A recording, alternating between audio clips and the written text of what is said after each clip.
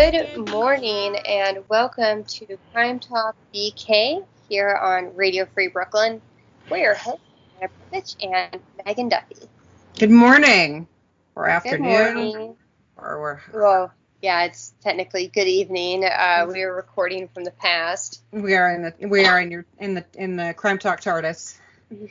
I'm just gonna apologize in advance for this horrible cold, and I'm sure I'll be coughing a lot.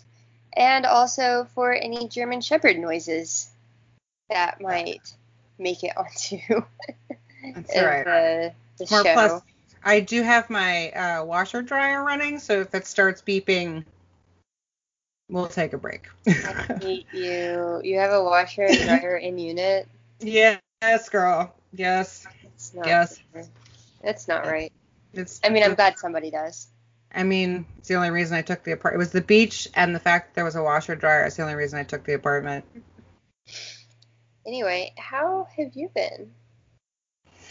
Overworked, but happy to be, because it's been a long, quiet 2 weeks. So basically, I'd been sitting on the couch diving through books, monitoring my emails, and now I'm really busy on a lot of really cool, interesting stuff. A couple of things that are not so interesting because I volunteered for them because I was slow, and now I'm dying and I'm mired in work, but I'm happy to be employed and all that jazz. Oh, I have a corrections corner from last week, speaking of books. Okay. So last week, I mentioned... Same thing. I know. Same thing. I mentioned a book about Charles Darwin that had murder, whatever, historical.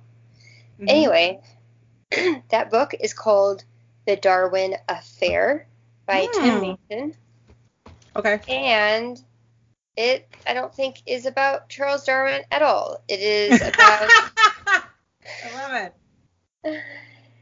I think it's about an assassination attempt on Queen Victoria. And apparently the reason why it's called the Darwin Affair is because there's some sort of tie-in with On the Origins of Species. But it is like, I don't really think it is about Darwin. This is what happens when I try to tell you about a book that was playing during my 6-hour nap to Des Moines. That's all right. So... Still sideways about Darwin. It's all right. Can't get everything right all the time. I try. No, I know. Me too, but we don't. Anyway. Well, news from the Gulf Coast, we're about to be hit by 2 hurricanes at the same time. No, actually, that's not true. One of the hurricanes fizzled out. I saw that. That's plus.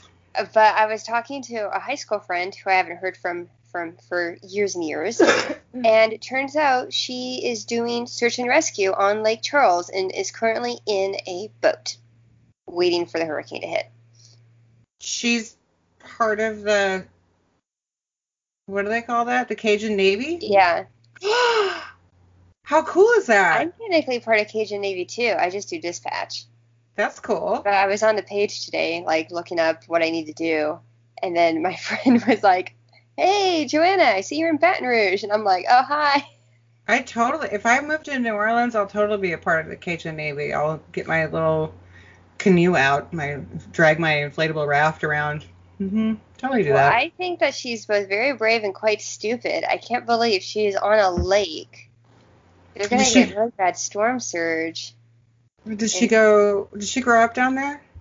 No, she's from Houston, like me.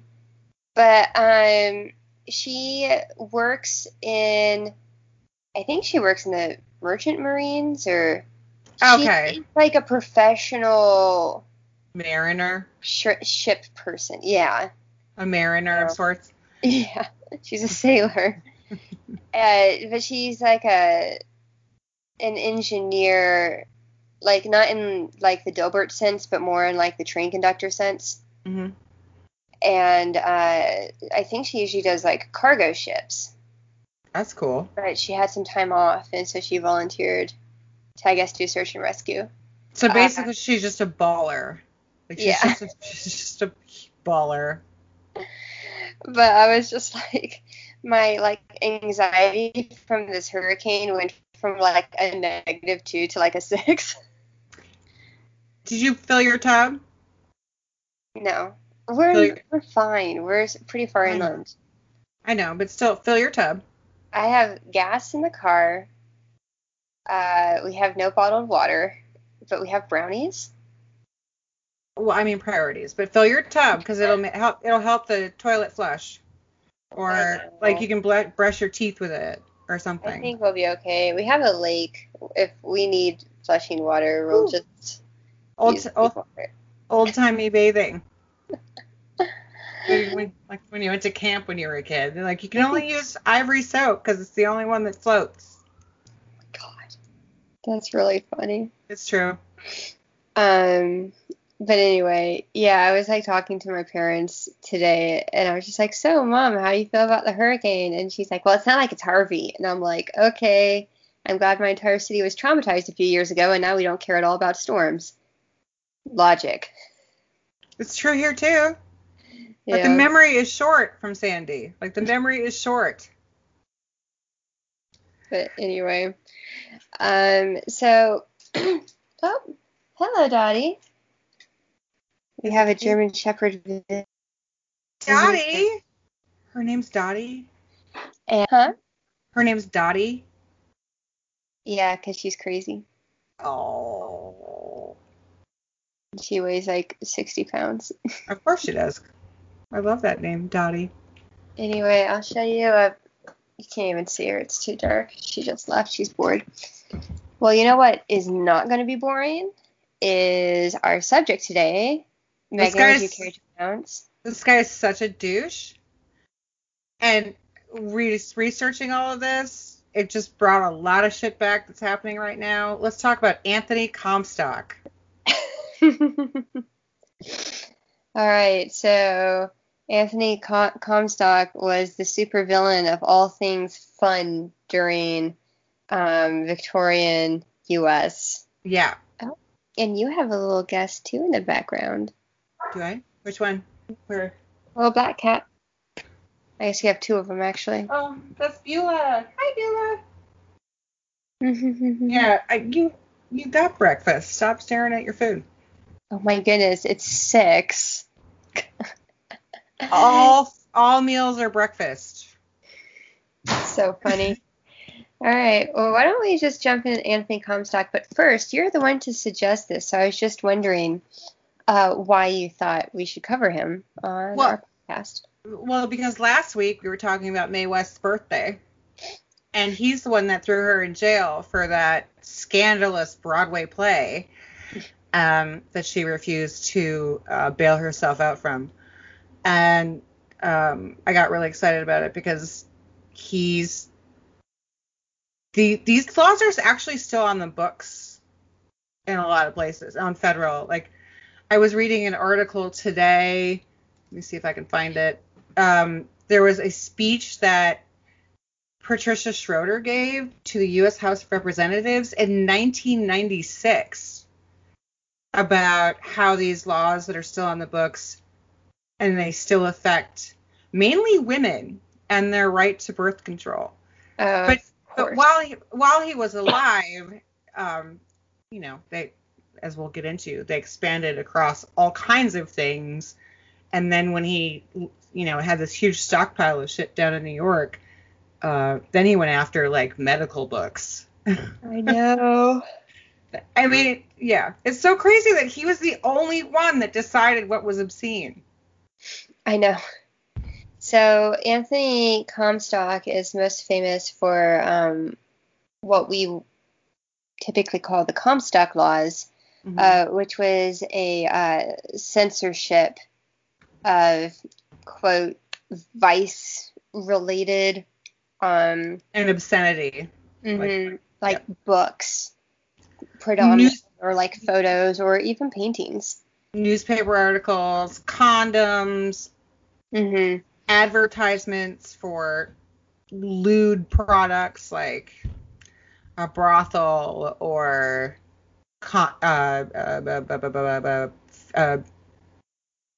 women's health care. Or like porn, all sorts of stuff. Yep. Some of those things are more important than others. I just kind of laugh at what Victorian porn looks like because it's not as porny as what we think it is. Victorian porn is like, a lady in a corset. Oh my goodness. Well, I don't know. I just Googled Victorian porn, and there are some somewhat scandalous. There could be some scandalous, but for the most part, what was going through was, for photos, it looked like more like a Victoria's Secret catalog. The drawings and other things were the ones that were more scandalous. I am seeing some tits out. Well, yeah. Mm-hmm. So I have to say that.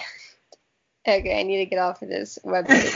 God help us if I ever die and I look at my Google search engine. Jesus Christ. So I'm a pearl clutcher. I know. And Anthony Comstock is too much even for me. Yeah. You're like, that's why we're friends, Joy. It's like, I think the reason that we love each other so much is we're almost dichotomous. We're like dichotomous, right? Like I am old and not a pearl clutcher, and you are young and a bit more conservative than I am. And yet we see eye to eye on a lot of things. Scandalous. Anyway, so let's get into it. Anthony Comstock was born in New Canaan, Connecticut, the son of Polly Ann, like that name, and Thomas Anthony Comstock. And he was born March 7th, 1844. He was raised as a devout Congregationalist. And so he's basically the ancestor of the Puritans, or I guess Puritans were his ancestor, and religion was just a little bit important to him. He literally thought that half the country was going to hell. He's like the type of person who thought, I don't know, that if a woman's dress lacked 2 inches of fabric, that the entire city is just going to be like razed to the ground, Sodom and Gomorrah style. Mm-hmm. And I do have to hand it to him that, I think he firmly believed that he was saving souls, and, like preventing like widespread torture after everybody dies by, I don't know, banning porn. I know this started when he was really young, though. Like, he started this as like an adolescent, where he claimed that he was chasing out a saloon keeper from his neighborhood because the establishment was open late at night, and nothing good came of it, right? Like that. Like, nothing good happens after 7 p.m. You nerd! Don't you have anything else to do? I know. He was very unlikable. I don't know. I'm a history buff. Anthony Comstock might be one of the most unlikable historic figures I've ever run across. I will also like to add that in his own diaries that he was a chronic masturbator. Really? Yeah. I didn't see that. And that's what his guilt drove him to be this madman. Oh, hey, Jerry Falwell Jr. and your pool boy. Just saying. So that's where he starts out, right? He starts out as this chronic masturbator in this village, just the fire and the brimstone Puritan life. And then now he's like set loose on the world, and because of his own internal guilt, pretty much just like the current right-wing Republicans that we have, everybody's got internal guilt, so we're just going to make sure that, That is so funny. It's absolutely true. So something that I thought was really funny is that so he fought in the Civil War on the side of the Union, yay. But then apparently he was an incredibly boring person who would like rag on his fellow soldiers for cussing. Mm-hmm. I'm like, if you can't cuss during the Civil War, when can you? Well, right? I mean, shit ain't great. Like, you're worried about dysentery and your feet rotting or something, and it's like killing your siblings who are on the wrong side. I don't know. It sounds just a little bit stressful. And he was part of the Christian Commission, which was a branch of the YMCA. And, it's kind of funny. I think it's just because that song sounds so gay that I actually forgot that the YMCA stood for Young Men's Christian Association. Yeah. I mean, it's a gay anthem. Like well, at least it was. I don't know if it is anymore. I did meet one of them once at a party at Fire Island. He's delightful. The cowboy. He was delightful, and he's gay. But anyway, Anthony Comstock, strong YMCA supporter.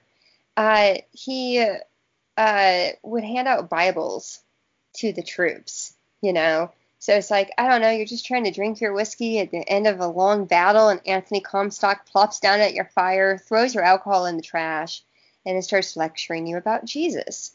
Mm-hmm. And actually, he wrote about the barracks as dens of, quote, cursing and blasphemy.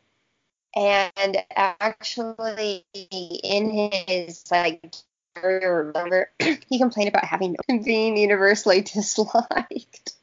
I can't imagine why. This is 20-year-old Anthony Comstock is like, Dear Diary, I told everybody to please not say the D word, damn. And now everybody hates me. Now that everybody hates me, I'm going to go have a wank. Talk to you tomorrow. Hid my underwear, and I am scandalized. I have a chafing between my thighs that reminds me of other things. Oh, my God. But, yeah, so I just think that that's, really funny. And honestly, even from this, young age, he just comes across as a religious zealot. And yeah, the Puritans are though. They were. I mean, yeah. It's in his blood. And but it's funny. So I just finished reading Wheel of Time, which is this 40-book fantasy series that no one should read. It's terrible. But in it, they have these warriors called the White Cloaks who are part of this religious sect, and they just run around burning people that they don't like, very crusade-esque. And the book makes a point of talking about how black or white they are, and mm-hmm. It's they are going to judge you after talking to you for 2 minutes, and that's that, case closed. And you read about this type of people in the book, and it's all fun because you can't imagine anybody actually being like that. And then there comes Anthony Comstock, who legitimately, it's just so inflexible. It's almost impressive. I think it was the time. It was a lot of the time, though, that there was a lot of people that were very inflexible about, particularly women, how they dressed, what, women were a commodity, basically. Yeah. Right. So I was also reading this thing where, okay, so right after the war, he got married to one Margaret Hamilton, who was a minister's daughter and 10 years his senior. Oh, that's cool. Yeah. Get it, girl. They had one kid, and that daughter, she died soon after childbirth. So that's when he really took up this new crusade, because while he was working in this dry goods store, his coworker got afflicted by a STD. I assume syphilis, because it was of the time, but we're not sure. Doesn't say. After what he said is an interest in erotic literature, which you don't get an STD from erotic literature, but okay. And that's when Comstock went to the bookstores where his friend made all these purchases of the erotic literature and bought it himself and then returned with the police captain to shut it down. And that's where he gets his start in this whole, like, crazy crusade. Anthony, you're not going to get invited to any of the cool parties. Quite frankly.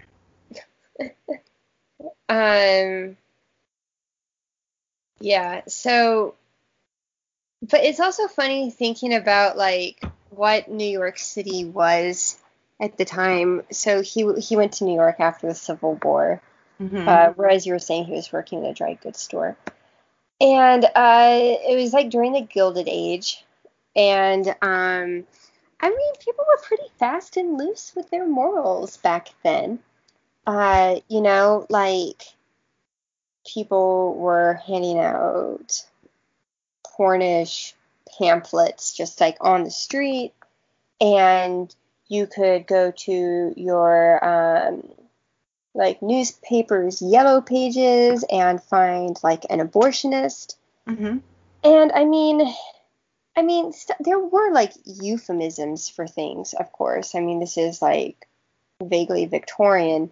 But, like, sex was kind of a part of life, and it was also very out there in the world. Like, you didn't have to look too far for any of these things. Yeah, so, brothels were not illegal, right? Like, there were. For listeners, if you've ever watched The Alienist, it's right around the same time. It's right around. That's kind of around the same time. It's a Tammany Hall-ish, kind of like right at the beginning. And that's kind of when the whole era. That's what it looks like aesthetically. I really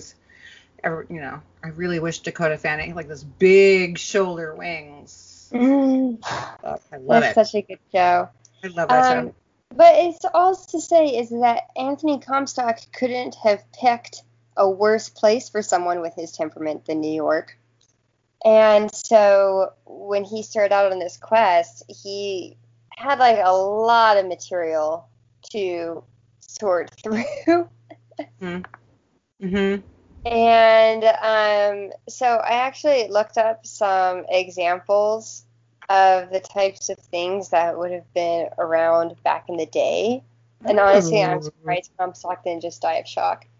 So the one that I found that I think is the best is there's an example of a person who has cufflinks, and the cufflink had one of those visual puns, and there's, like, the image of a can, an eyeball, a screw, and the letter U. So it's called Can I Screw You? A rebus. It's called a rebus. They used to give these as puzzles to us back in the 70s. Like, what does this phrase say? And it was like these objects, and you had to figure out what it was. Yeah. Called a rebus for people that are as old as I am. There's a Subway campaign for Casper that uses them. Have you seen those? Yeah, I have. Well, not since March, but yes, I saw them. At one point in our past as New Yorkers, the before times. Yes. The before times. Yeah. So Anthony Comstock decides to go after cufflinks. All right. And I mean, so I can see some douchebag on Wall Street wearing those right now. Like, I can totally see it. Right? Yes, absolutely. Mm-hmm. And I mean, okay, so, like, well, I was going to say something very intelligent, and I forgot where I was in my notes. Yeah, so, like, as you're saying, Comstock starts busting people for this kind of low-level stuff, running around New York trying to save its soul. Yeah, like, he's literally, like, busting into these bookstores and newspaper stands and hauling people in front of the cops. And the police are just kind of, like, rolling their eyes at him and just being like, I don't know what you want me to do, buddy. This is, like, not a very high priority for us. Maybe, like, the mob should take precedent during this time. Also, I don't know. I really don't think that there was a lot of priority on the NYPD's docket at the time because a lot of people were getting paid off in various directions. So yeah, and I mean there were obscenity laws on the books, but they were not very strongly enforced. And not to Anthony's liking. They were just not up to par. Yeah. And he's just having a real hard time with it. I know. He got all upset. Yeah. So he goes on this crusade though, and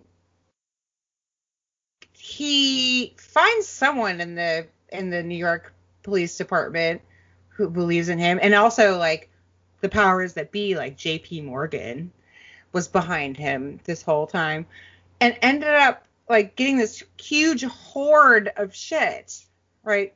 And he has to like rent an office or a vault or something in Lower Manhattan to lock it all up. There's just like tons of what he describes as like porn, but it's like, okay, it was an advertisement for an abortion remedy. Something. Yeah, or like it was an advertisement for a legal brothel. Like there's a lot of these things were very legal at the time. Abortion was legal at the time. Brothels were legal at the time. It was a very, what he might describe, a very cheeky time where this sort of puritanical bullshit wasn't bleeding into American life because everybody else had deeper things to worry about, like survival. Mm-hmm. Ton of dildos everywhere. Dildos everywhere. Women's carrying them in a purse. Men's got them in their pockets. Dildos everywhere. When you describing this, I just imagined Anthony Comstock, a little dragon with his porn hoard. Mm-hmm. Porn Horde. That's a good band name. Porn Horde. So he actually managed to link up with the YMCA, who had their office, I think, in the Upper East Side. And the YMCA was scandalized because on their block was a brothel or something, or like a bookstore selling lewd material. And the people who were involved in the YMCA at that point were kind of like hoity-toity, very wealthy, and they just kind of didn't want to get involved with all the smut. And so when Comstock reached out to them, they're like, oh, why, yes, we do need a man on the street. And they hired him to conduct these investigations for $3,000 a year, which that's a lot of money. Is $60,000. I wish I could have that job. Without the king shaming, of course, and we have to support our sex workers. But man, $60,000 to like collect dirty magazines. And so Comstock would like collect all this evidence, and he would he'd like start out with the seller on the street, and then he would like stake them out and figure out who the distributor was and the supplier, and Can you imagine? Can you fucking imagine this little toad of a man? Now, when I first started researching this, and I've known about these stories for a long time, but I had in my mind that he was like that weird Poltergeist 2, guarded as a holy temple, super tall, lanky, white-haired guy, like creepy, whether... He's not that. He's short and fat. I know. He's a toad. He's a toad of a man. So imagine a toad of a man trotting through the streets, threatening people with his YMCA badge. He has like that like walrus mustache thing with the chops. Yep. Yeah, he looks like a derpy banker. He's a toad. Oh my god. Yeah. I found this comic from back in the day, and it's Anthony Comstock with this woman in front of a court, and he has her by like the scruff of her neck. And he says, Your Honor, this woman gave birth to a naked child. Pretty much. Anyway, where were we? Okay, so he's running around the streets in his chubby waistcoat. We had just talked about him at court, and the cartoon with the women and the birth of the naked baby. Should we talk about the suffragette sisters that he arrested and had charged? Yes, and why don't you lead that, because I got a little confused. There's just too many people he was after. Okay, Victoria Woodhull and her sister Tennessee Claflin owned a little tiny newspaper, I guess, called Woman Rebel. No, I'm sorry, that's Margaret Sanger's, which we will also get into. But they're publishing like this little newslet thing, and it kind of came to Comstock's attention that because they published details about a prominent minister's liaison with a married woman and mailing it to their subscribers, which of course uses the post office. It was one of my favorite podcasts, Trashy Divorces, covers the trashy liaison of this particular minister. It's very, very good. So he drags them into court in front of a federal grand jury, and they were acquitted after the judge explained to Comstock that the law that they were brought on charges for didn't actually mention newspapers. Right. So that's when, they get, all hoity, and they're like, look, from Maine to California, we believe the new order of the Protestant Jesuits, called the YMCA, is dubbed with well-merited title of the American Inquisition, comparing it to the Spanish Inquisition. And that's what really got under Anthony's craw. He got real pissy about that. And being shown up by two women, of course. So he goes in 1873, he goes to Washington to plead for more federal stringent postal laws.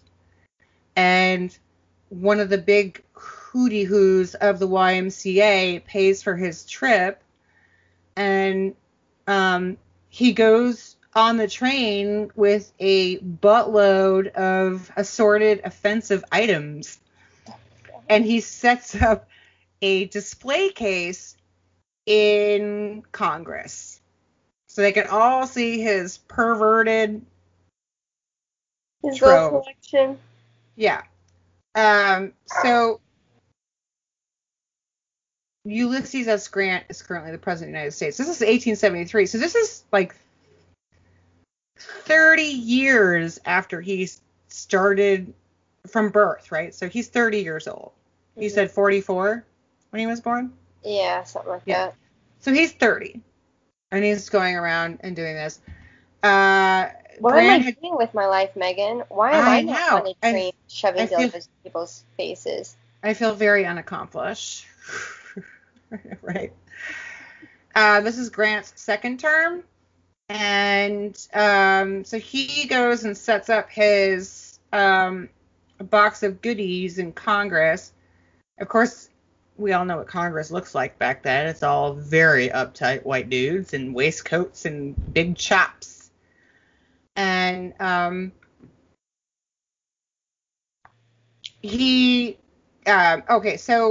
he pleaded with the members of the House and the Senate to pass the stronger obscenity laws that banned offensive newspapers and blah, blah, blah, conception and their mention of contraception and abortion. Quote, all were very much excited and declared themselves ready to give me any law I might ask for, if it were within the bounds of the Constitution, he wrote in his diary. Well, I was going to say he has a very flexible idea of what the Constitution says about free speech, but okay. Well, a lot of people do.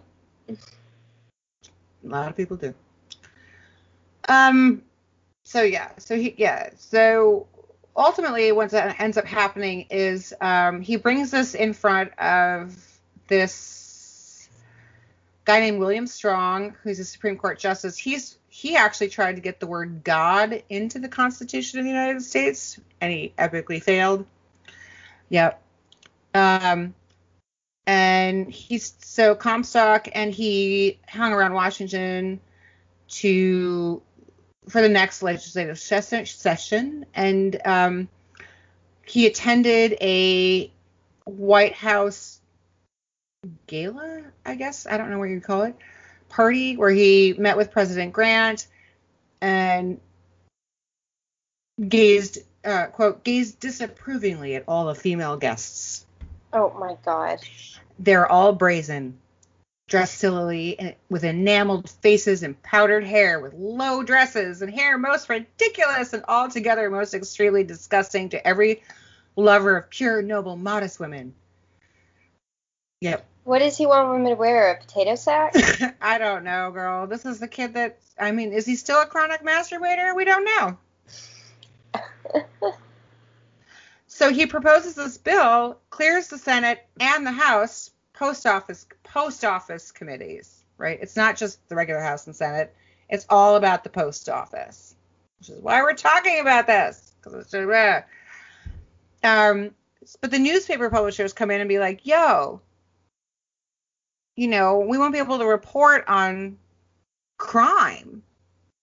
We won't be able to report on, it's not even about the ads they're talking about. It's just like, we can't report on crime and criminal justice based on these rules. But it passed anyway. Yeah. Mm-hmm. That's something I hadn't thought about, is it's like, you can't say like a naked homeless man runs through Central Park. You perv. That's pervy. Because you said naked. I know. Great. And then, but actually, I think that the way that he set up the Comstock laws is actually quite clever, because, I mean, he definitely went after like the publishers, but he knew that like a lot of these laws have been unenforceable, so he said like the thing that makes them like illegal in a way that you can enforce is like through shipping, right? Yeah, but he's the only one that decides what's obscene and what's not. So therein lies the problem. No, sure. But it's just like I found it very like strategic and sneaky for him to kind of get this quote problem sideways through the post office, Reminds me of the Treasury and Al Capone. Yeah. Right.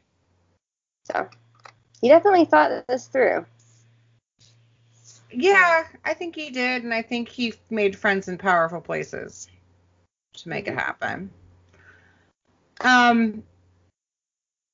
So 3 days after the law passes, he placed his hand on the Bible, swore to uphold the country's postal laws, received his inspector's badge and a train pass entitling him to travel anywhere in the nation for free by rail.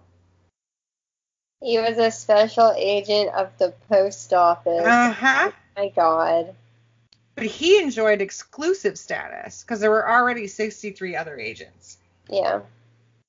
So he didn't have to do any of the audits, and he was free to focus on his investigative works.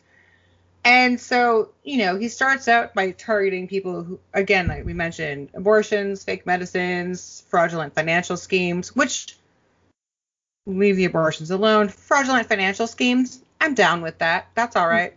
I'm down with fake medicines. That's all right. But that, in my mind, that doesn't strike me as obscene, right? It's not obscene. It's just fraud. So, that's how broad-reaching this postal law was. He shut down so-called state lotteries that use the postal system. And within a year, he made 55 arrests. And he had a scar on his face from encountering a knife-wielding pornographer in Newark, New Jersey. I thought that was really funny. Isn't that hysterical? Apparently, this guy attacked his face and hit bone or something, and Comstock was never the same since. I mean, you can't see it under those chops he wears, though. Yeah, I was to say that might explain the very bushy mustache. Yeah. So something like just going back to it's like Comstock's time in the Union. Yeah, he's incredibly unpopular, And also, like, the targets for a lot of his stuff really broke down amongst class lines. All right, so during this time, you have, like, the Impressionists in France who are doing a lot of paintings of, like, naked women. Yeah. And so Comstock is not going to go after his buddy art collector. What he would target instead is, like, reprints of famous pieces of art. Yeah. Right? Art books. Yeah. And bars and men's clubs. And again, you know, like back in the day, like the social spheres were very broken down by gender. And it's like men had the men folk places and women embroidered in a room. I don't know. And so most of the things that men would do for fun during that time were things that Comstock was just incensed by, you know, drinking, gambling, hanging around pictures and statues of naked women. And he actually got in trouble for it. He tried to join the Masons and, like, other men's clubs and was, like, blackballed, right? Because just nobody wanted him to. Of course not. There. Dare I say nobody'd want him today either. Like, you're just ruining the party for everybody. Come on, Cooper. What the hell?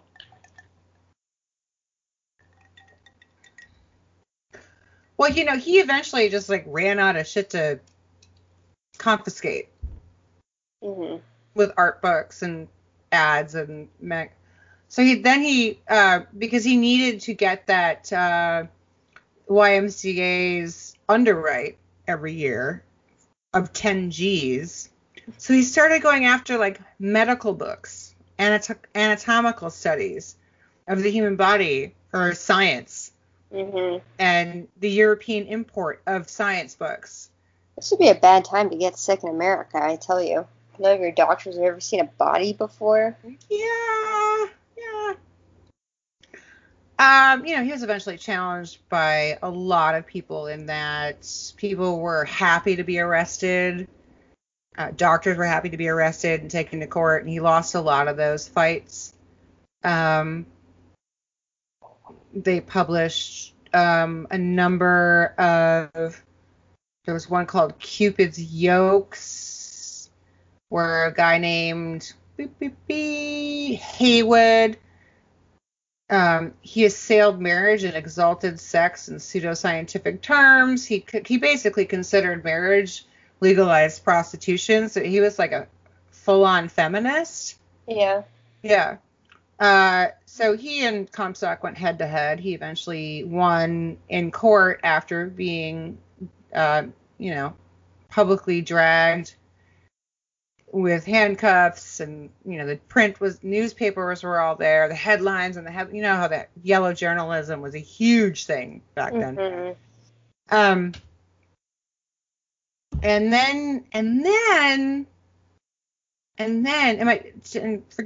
forgive me if I'm getting ahead of myself, and jump in. And then he focused on Margaret Sanger. For those people who don't actually know who Margaret Sanger is, she is the woman who started Planned Parenthood. She was the founder of Planned Parenthood. She believed, and now I know she's problematic. She was a racist and all kinds of other things down the road, but we wouldn't have Planned Parenthood today without her, so we're just going to address it that way. She is not great. But he focused in on her.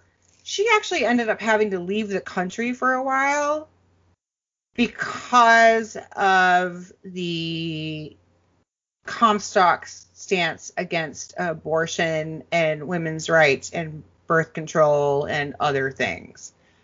Yeah. Yeah. And she's the one that published that Women Rebel monthly newsletter that I had mentioned earlier. Yeah. She argued that the Constitution of the United States authorized Congress to establish post offices and roads It was not intended that the authority go beyond that. It did not authorize it to censor anything to be conveyed, nor to sit in judgment upon the moral or intellectual qualities of the printed matter or parcel entrusted it to be delivered. So basically, the post office is strictly utilitarian. You don't get to use it to judge anybody. It's in the Constitution of the United States. Yeah. Right. So, and she's right.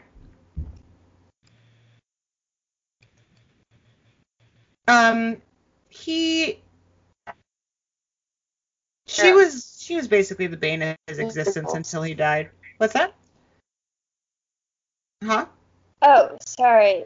I think our Skype kind of fricked a little. I was going to say, it's interesting that something as noxious as the post office has been caught up in some of these scandals, like both today and back then. You know, like, I never think of, like, oh, USPS, pornography. You know? No.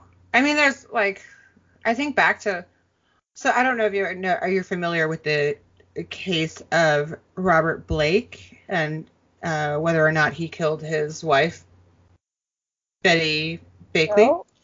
Okay, well, whether or not he did is a matter of, social discourse. I don't know if he did or not. But she started out in the 60s. She started her own male porn business.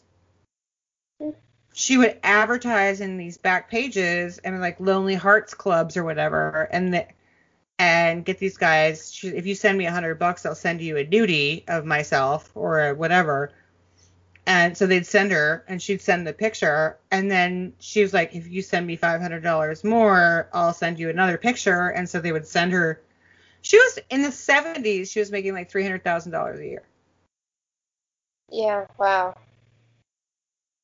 And she was chronically arrested with, now, okay, well, fair enough. She had like 18 different nom de plumes and other such items, but they knew they couldn't arrest her on male porn, so they got her on other things.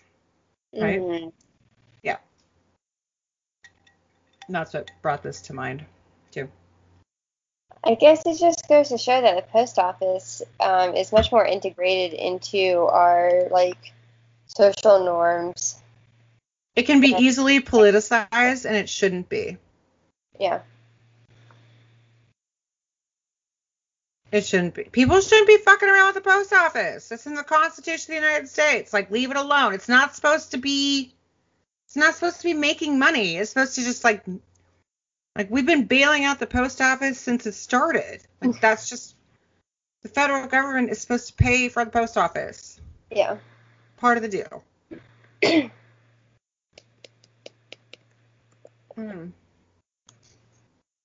What else you got? We want to talk about anything else on that? I have some, like, overviews of Comstock, which are quite impressive. Yes, please tell me. Through his various campaigns, he destroyed 15 tons of books, 284,000 pounds of plates for, like, printing, and nearly 4 million pictures. He claimed that, quote, books are feeders for brothels.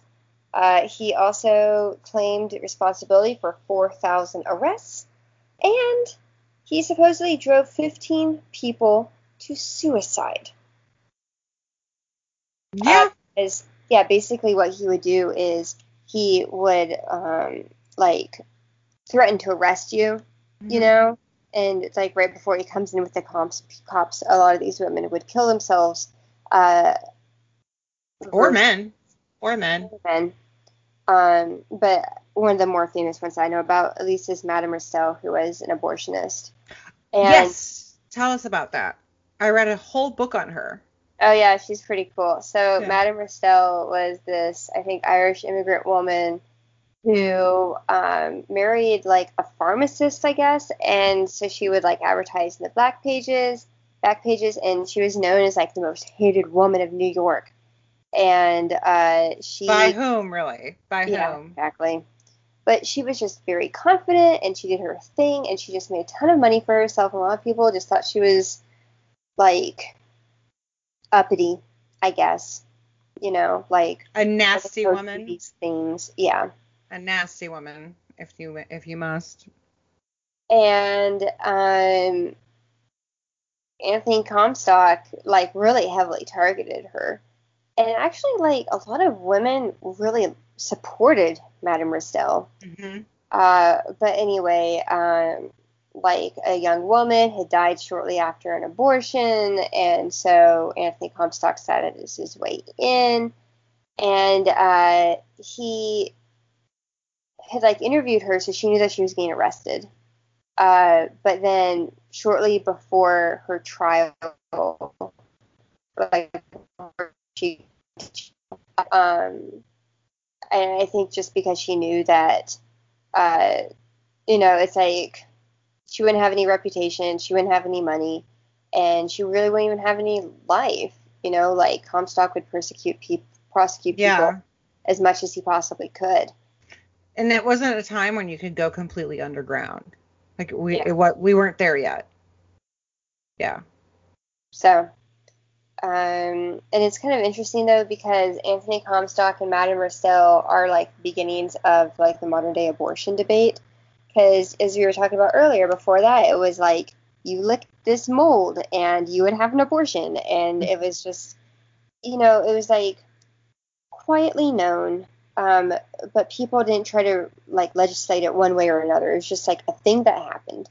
Whereas Comstock was like, no, this should be illegal. And Madame Restell was like the first truly high profile case of someone getting arrested for getting an abortion. Yeah. So.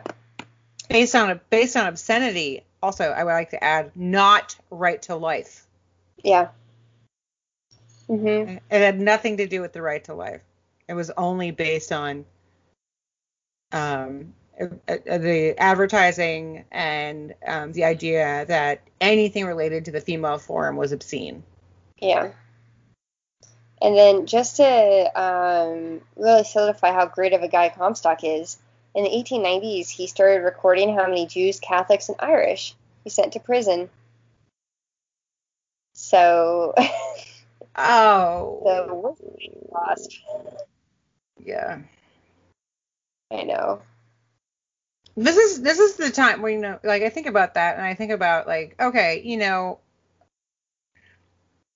I know you're white and all, and I know you're Puritan, but you do know that your whiteness comes from other white places like Ireland and Germany. Like, you can say that I came here and I was all English and I came out here on the Mayflower. My family did. I'm like, that's fine, but you do know that white roots go back much farther in England, and you're going to have a deeper blend of Irish Catholicism and Anglo-Saxonism, and maybe you might be part of the German horde. You never know. Like, you don't know. Like, don't pretend that all white people are the same. And I would love someone to get some Anthony Comstock DNA and be like, look, he's 2% Jewish on Ancestry.com. Right? Or 50%. Races just aren't logical. It's not logical at all. None of it's logical. Nationality is logical. Race is not logical at all. I just don't understand Anthony Comstock. I mean, it sounds like he was just afraid of everybody, and he was actively trying to make many people's lives worse.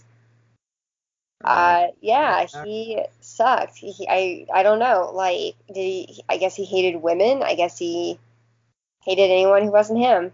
Well, he liked. I'm not even gonna go there because that's. Didn't he like anybody? I'm not sure. He liked himself. Yeah, I guess. He did. Although, it sounds like there's some self-hatred, which the whole masturbation thing. Self-flagellation. Right. No, I think he eventually he liked himself. It was the power that made him like himself. Give a little man a little power. Just think Paul Blart Mall Cop on a Segway. Think that, because that's basically what it is.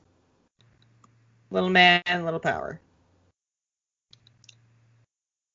Any last words? You gonna watch any of the RNC convention? No. Okay, so unless you want me to watch it with you. No. I will take one for the team. It's fine. I watched all 4 days diligently of the DNC. Mm-mm. Because I can't help myself. My mom's like, "You gonna watch it?" I'm like, "No." And then 2 hours later, she's like, "Are you watching it?" I'm like, "Yes," because my mom and I are that way. So I tried to watch it. I got through about 15 minutes of it last night, and it was just like the gaslighting is so bad. Mitt Romney's niece, who is the most powerful Republican woman in the country, she runs the GOP. Like she is the chairman. Appointed by Donald Trump in 2017. She called herself a housewife. And she basically was like, "Why is Ava Longoria hosting it? I'm a housewife too." I was like, "Okay, girl." And then they had Matt Gaetz on there. The gaslighting in the first 15 minutes was so bad, I couldn't even take it. So I had to turn it off because I was shouting at the television by myself, and my poor neighbors, So I'm gonna look at the schedule and see if there's anything. I really like to see Demon Sperm Doctor because she's scheduled to talk, but I don't know when she's gonna talk. Mm-hmm. So I'm interested in that. Orange Cheeto is scheduled to talk every day, which apparently is like that's gonna save his campaign. Right. We'll have to do an episode about. We'll do a couple episodes on Trump and the many crimes of the administration. Because so many people have been arrested since the last time we covered Donald Trump. Oh my God, it's a little silly. And I'm also I would really like to do that because I'm also in the middle of reading Volume 5 of the Russia Report that came out last week. I'm in the middle of reading it. Yeah. It's light reading. So, yeah, I'm happy to cover that again. All right. Well, I think that's all for this episode. Thank you so much for joining us on Crime Talk BK, and we'll see you next week. Later days.